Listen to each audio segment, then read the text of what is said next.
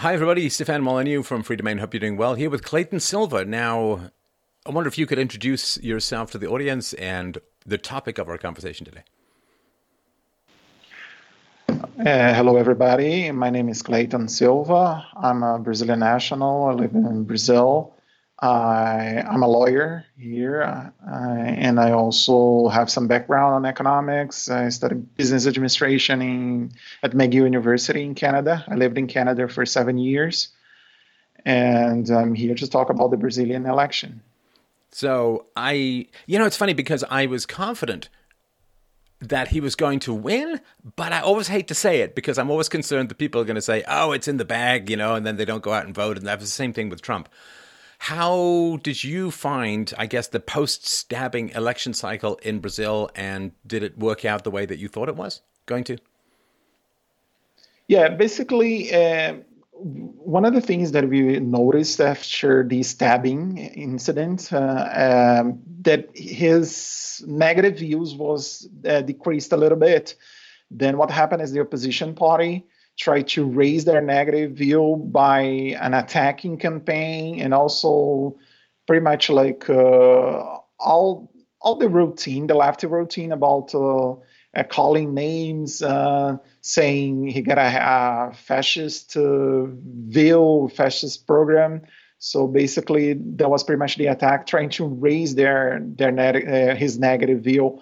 But that didn't work out because he almost won in the first back 3 weeks ago, he didn't reach the 50% plus one vote. So we have to have had a runoff. So that's why we have a runoff last weekend.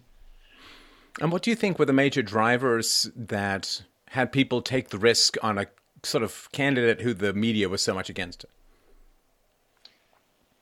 Well, what it's really interesting when you compare the campaign spending compared to the last presidential election, this election. So basically, we had some issues with corruption on the system. So we have a huge decrease on the volume of money spent on the election. Basically, we went to a 100%, not 100%, but almost 100% public finance election. So we could, as an individual, could make some donations for the campaigns, but it was not very considerable money. So basically, this campaign, he spent only $1 million. He raised $1 million. He spent less than $1 million to be elected president. And just to comparison, last election in 2014, the President Rousseff was elected spending $120 million. Wow. Well, and when somebody's spending that kind of money on an election, that there's a lot of people who expect favors in return. So the less that someone spends on an election, usually the more corrupt, the less corrupt they're going to be after the actual runoff. Exactly. And basically, and that's the Workers' Party, like the Workers' Party spent almost almost 250 billion, because this 125 that I mentioned, it doesn't count the illegal spending. So they had like illegal spending, an illegal accounting, and some estimates, including the illegal donations, the money spending, the spending done by cash. Some estimates, the figures can reach like $250 million. Wow. And Bolsonaro actually spent less than $1 million because he raised $1 million, public and private, with the private donations, and he spent like 3/4 of that, like $700,000. How was he able to, do 1% of the spending that's been done in the past? And I assume that the media was against him as they were against Trump. How do you think he was able? Was it leveraging social media? Was it a lot of travel? How was it that he was able to have such an effective campaign with so little money? What it's most interesting, and that's actually I see as a phenomenon, because the guy got stabbed like 50 days before the election, and pretty much he went spend the crucial time of the election season in a hospital or recovering at home. And pretty much his campaign was done by the supporters. So people through social media, through Facebook, their electors did a campaign for him. It was pretty much like that, and also a lot of engagement on social media, like especially through WhatsApp, and also I don't think Bolsonaro as a candidate is pretty much like a movement, because it's a rejection of the current system, a rejection of the Workers' Party, and that what I think got him elected. This election was really interesting because we didn't discuss the most crucial issue that we have in the country, which is the public debt and the need of pension reform. We didn't discuss that, and the campaign was pretty much like a referendum on Bolsonaro. I could say that, and also what is one of the things most extraordinary is that Workers' Party was able to get 45% of the votes. I was not expecting for them to get that much of votes, because they pretty much ran the country since 2002. The last president was impeached in 2016. And the problem, 2015 actually, and the problem is they were able to detach themselves to the recession, because their socialist policies brought the country to this recession. The extraordinary levels of public spending, and all the tax raises and everything was terrible to the economy, and they were able to detach themselves to this recession. Not 100%, but a lot of people see the current president like their vice president elected. If it's another party, it was a kind of a collision. As the responsible for this recession, and that's not true, because pretty much he's trying to not get things worse. He tried to cut a little bit of spending. He tried to do the pension reform, was not able to do it, and was most fascinating thing. I would say it happened. Like, they were able to get 45% of the votes, and I think there was too much votes for them, considering they ran the country. It's similar. It's similar throughout the democracies in the world these days, which is that what you can actually talk about is quite limited. So Trump could talk about tax cuts, but he couldn't talk about Social Security reform in any meaningful way. He couldn't talk about Medicare or Medicaid reform, even though these policies or these programs are within years of running out of money, some of them. So what you can actually talk about is actually quite limited. And it doesn't surprise me that the leftists still get a lot of votes, because people are voting on their pocketbooks, right? They're voting on their bank accounts. They're concerned that, I guess like everyone knows the national debts are insane, and nobody wants to be the one who takes the bullet for the national debt. The retirees don't want to be the ones, the school teachers, the government workers, they don't want to be the ones to take the bullet. So what you can actually talk about in a practical sense is kind of limited in a way, and it's kind of frustrating for those of us who can see a wider spectrum.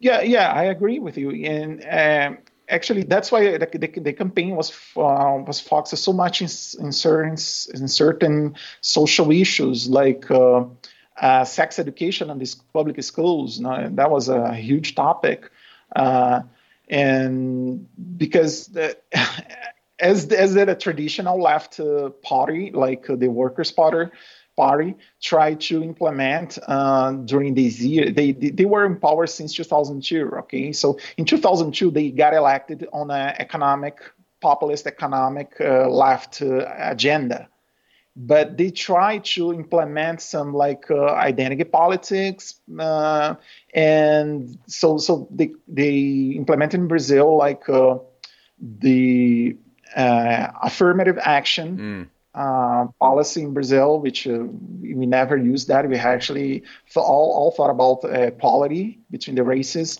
and the racial thing. There was not as much racial tension there was before the Workers' Party got to the power. So basically, they got in the power in 2002 on an economic agenda, and they tried to implement some social agenda as well regarding identity politics, gender issues, which was not something that was the most important thing for the families.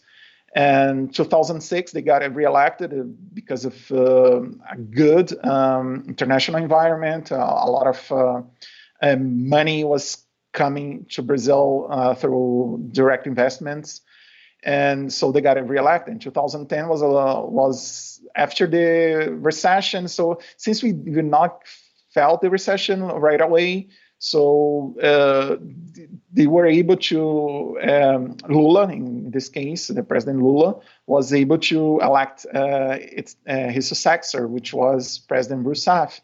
But in 2014, that was the crucial moment, because in 2014, it was the economy was everybody was predicting there was some slowdown in the economic growth, and they tried to maintain the economic growth artificially so that the President Rousseff was reelected.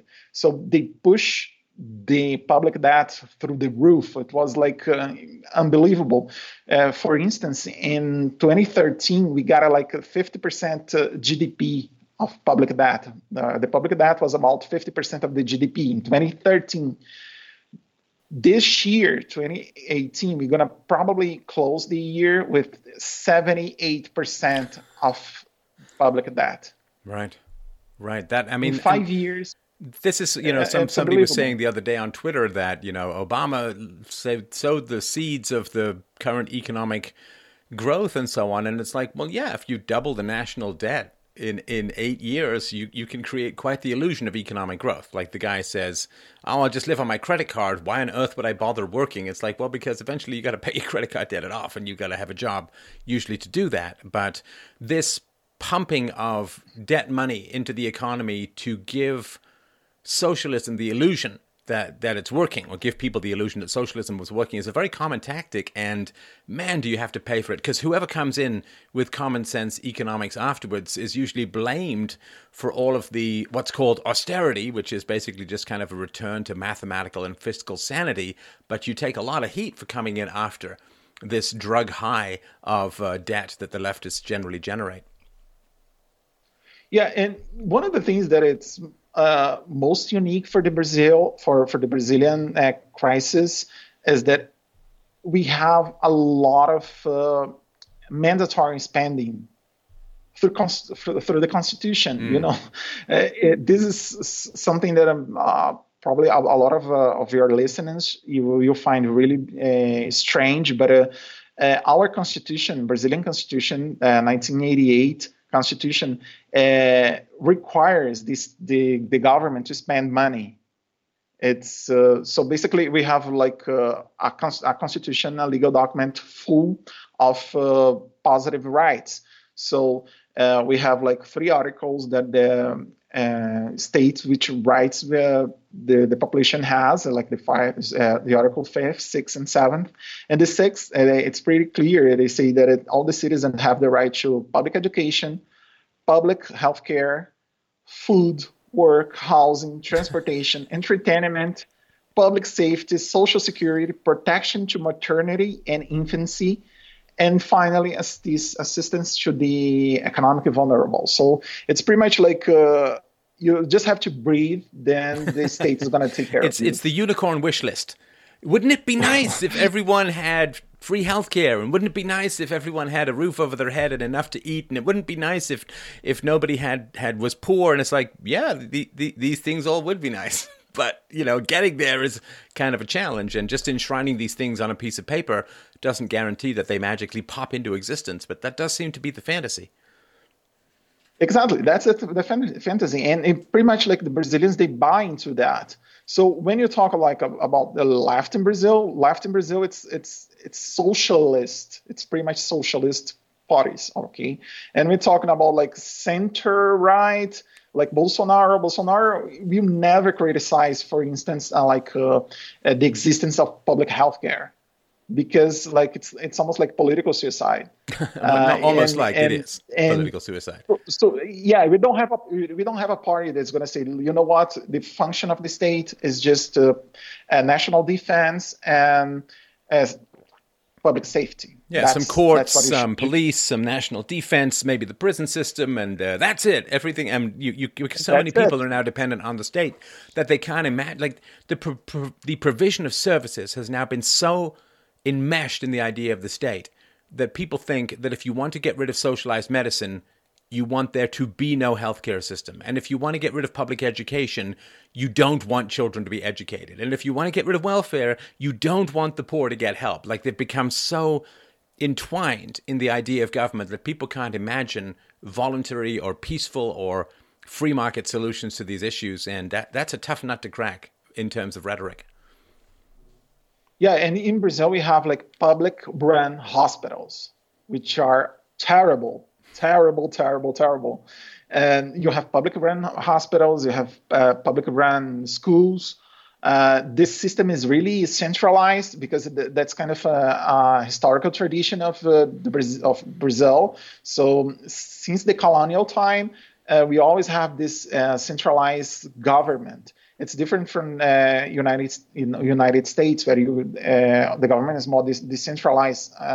Maybe not nowadays, but historically was like 13 colonies get independent. And Brazil was passed from the Portuguese king to his son, to the Prince Pedro.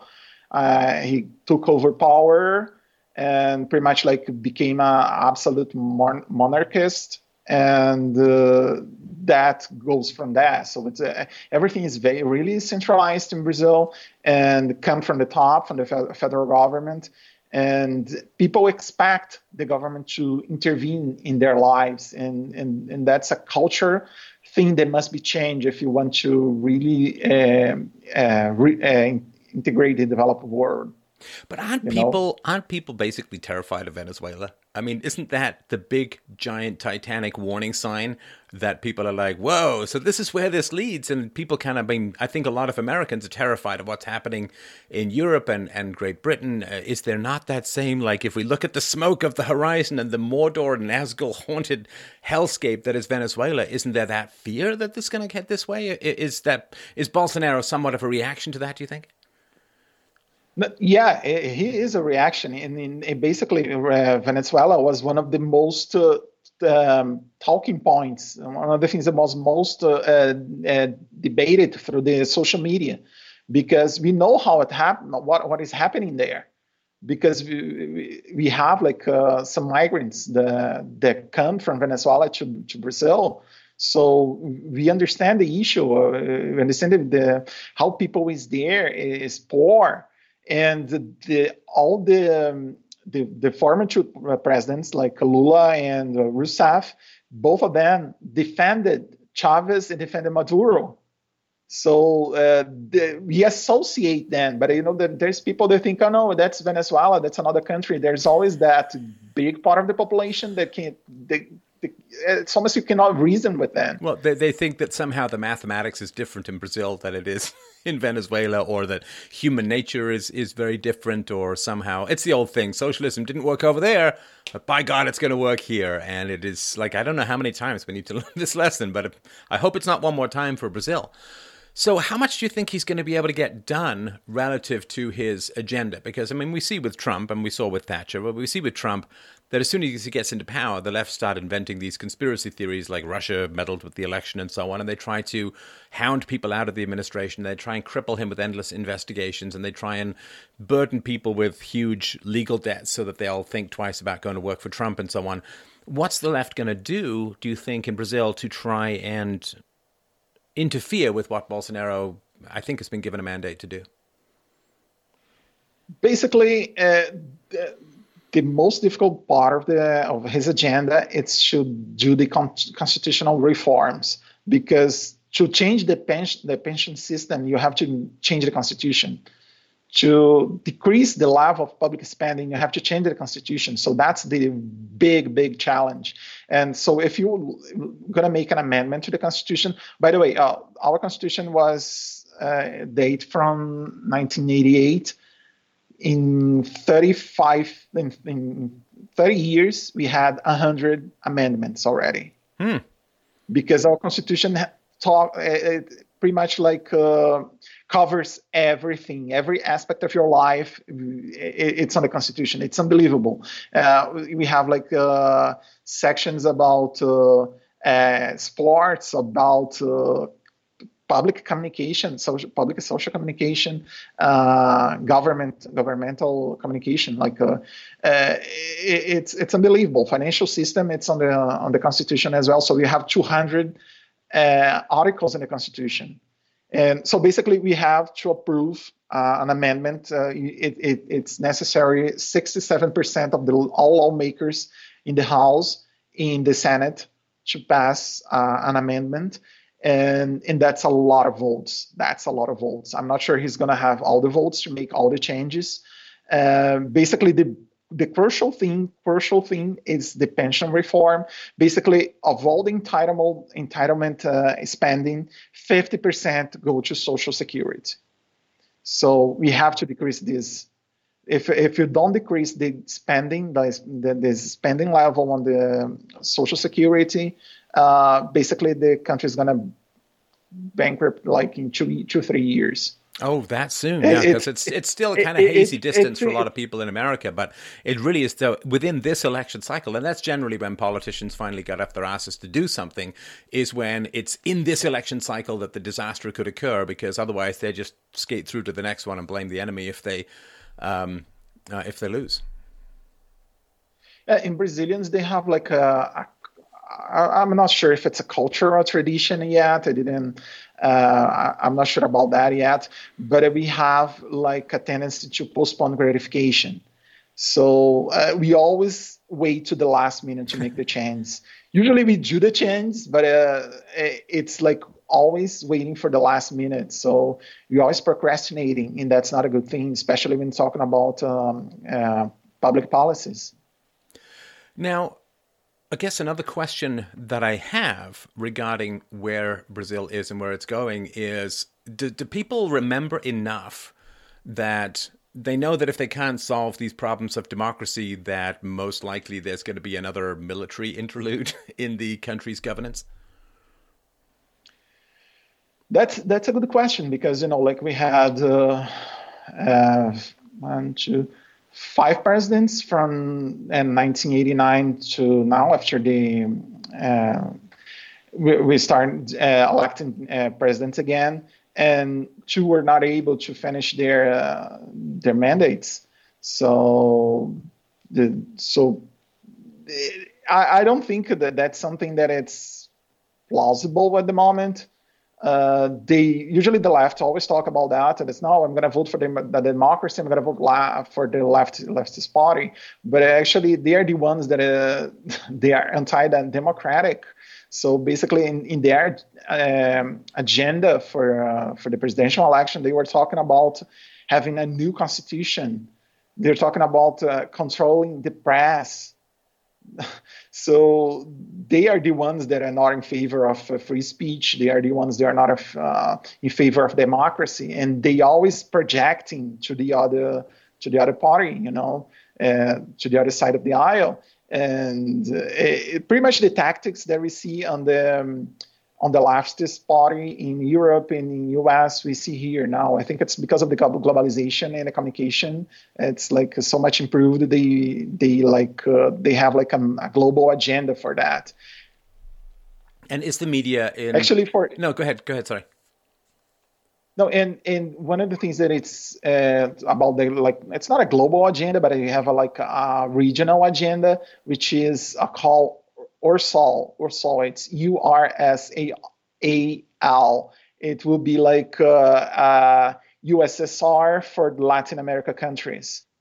So that will include Venezuela, Brazil, Bolivia, Cuba, all those countries under like a socialist republic, United Republics, and there was something that was envisioned back in 1989 by Fidel Castro and Lula at the time. And that's kind of a movement try to integrate. That's why he used their the influence that Brazil had in the last decade, and also Venezuela when the oil was like $150 a barrel. Venezuela was like a economic powerhouse because of the high oil prices. And he tried to buy influence in other countries, like in Ecuador, like in Bolivia, both countries, Brazil and Venezuela, and also Cuba. Cuba was pretty much like the intellectual behind this kind of a movement. They don't have any money in Cuba, obviously, but Fidel Castro was like pretty much like the boss behind the movement, trying to extend the socialist influence in South America in those countries. No, the leftists always love a superstate wherein they can control any possibility of competition among member states, and where they can all just hide responsibility and bureaucracy and corruption and so on. It's like the EU, right? They just want this superstate to make sure that they can impose their rules, because otherwise countries that are more sensible are going to start attracting investment and even populations from countries that are less successful. So they just want to squelch even the remote free market of countries operating under different policies. And that's a tragically common thing because, of course, in Central America, you have, the two widest, I think, examples of social systems are Cuba and Chile, right? Chile, to some degree, free market, Cuba, of course, communistic. And these are kind of hard lessons to miss, in terms of how these countries are doing. Even if you throw Argentina out the window, Argentina, of course, had the same per capita income as America up until the 1930s and was a huge powerhouse and had a very, very bright future ahead of it. And it constantly keeps getting undercut in Central America and South America, constantly keeps getting interrupted and undercut by all of these leftist policies, even though the examples are very clear. But I guess it's as clear as the USSR was to Europe, and they're still making the same mistakes. Yes, that's right. Actually, I was checking the numbers, some data for Brazil ahead of the call, and pretty much our situation is not pretty good concerning the economy and everything. Basically, if you take a look on the Heritage Foundation Economic Index, we see that we have a huge problem with the fiscal health, and that's pretty much like the most important issue that we have right now.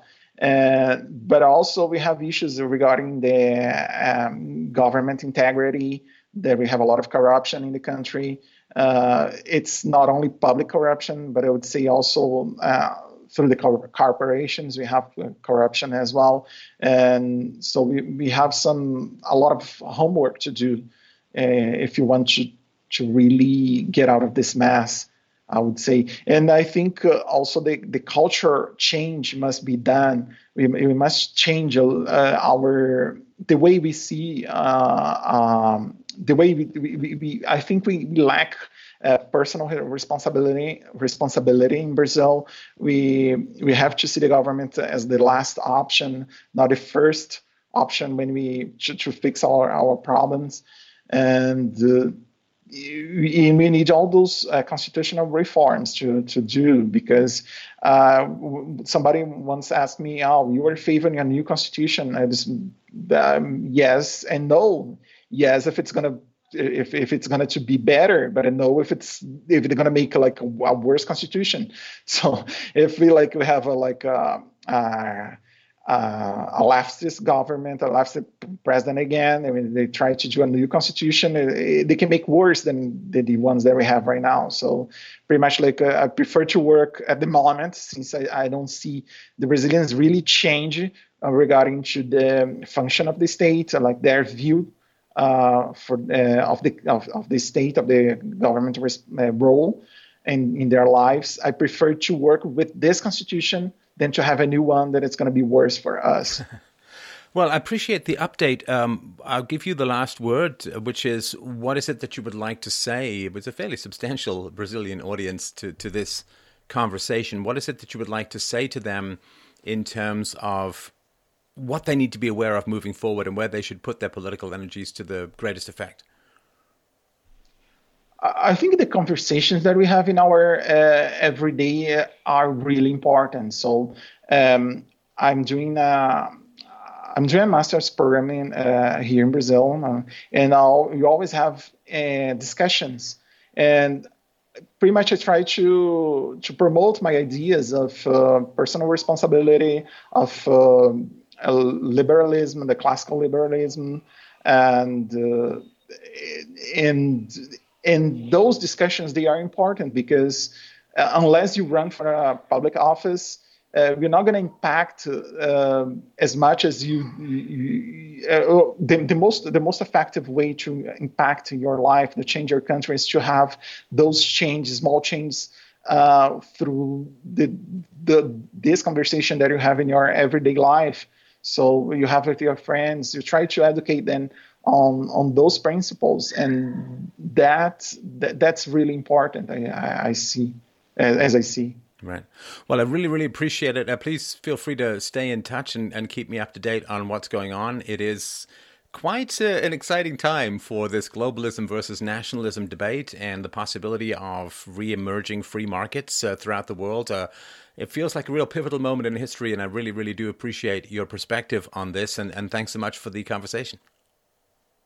I thank you, Stefan, for the opportunity to talk about Brazil, and thank you for the show. It's a great show, and as everybody knows, thanks so much.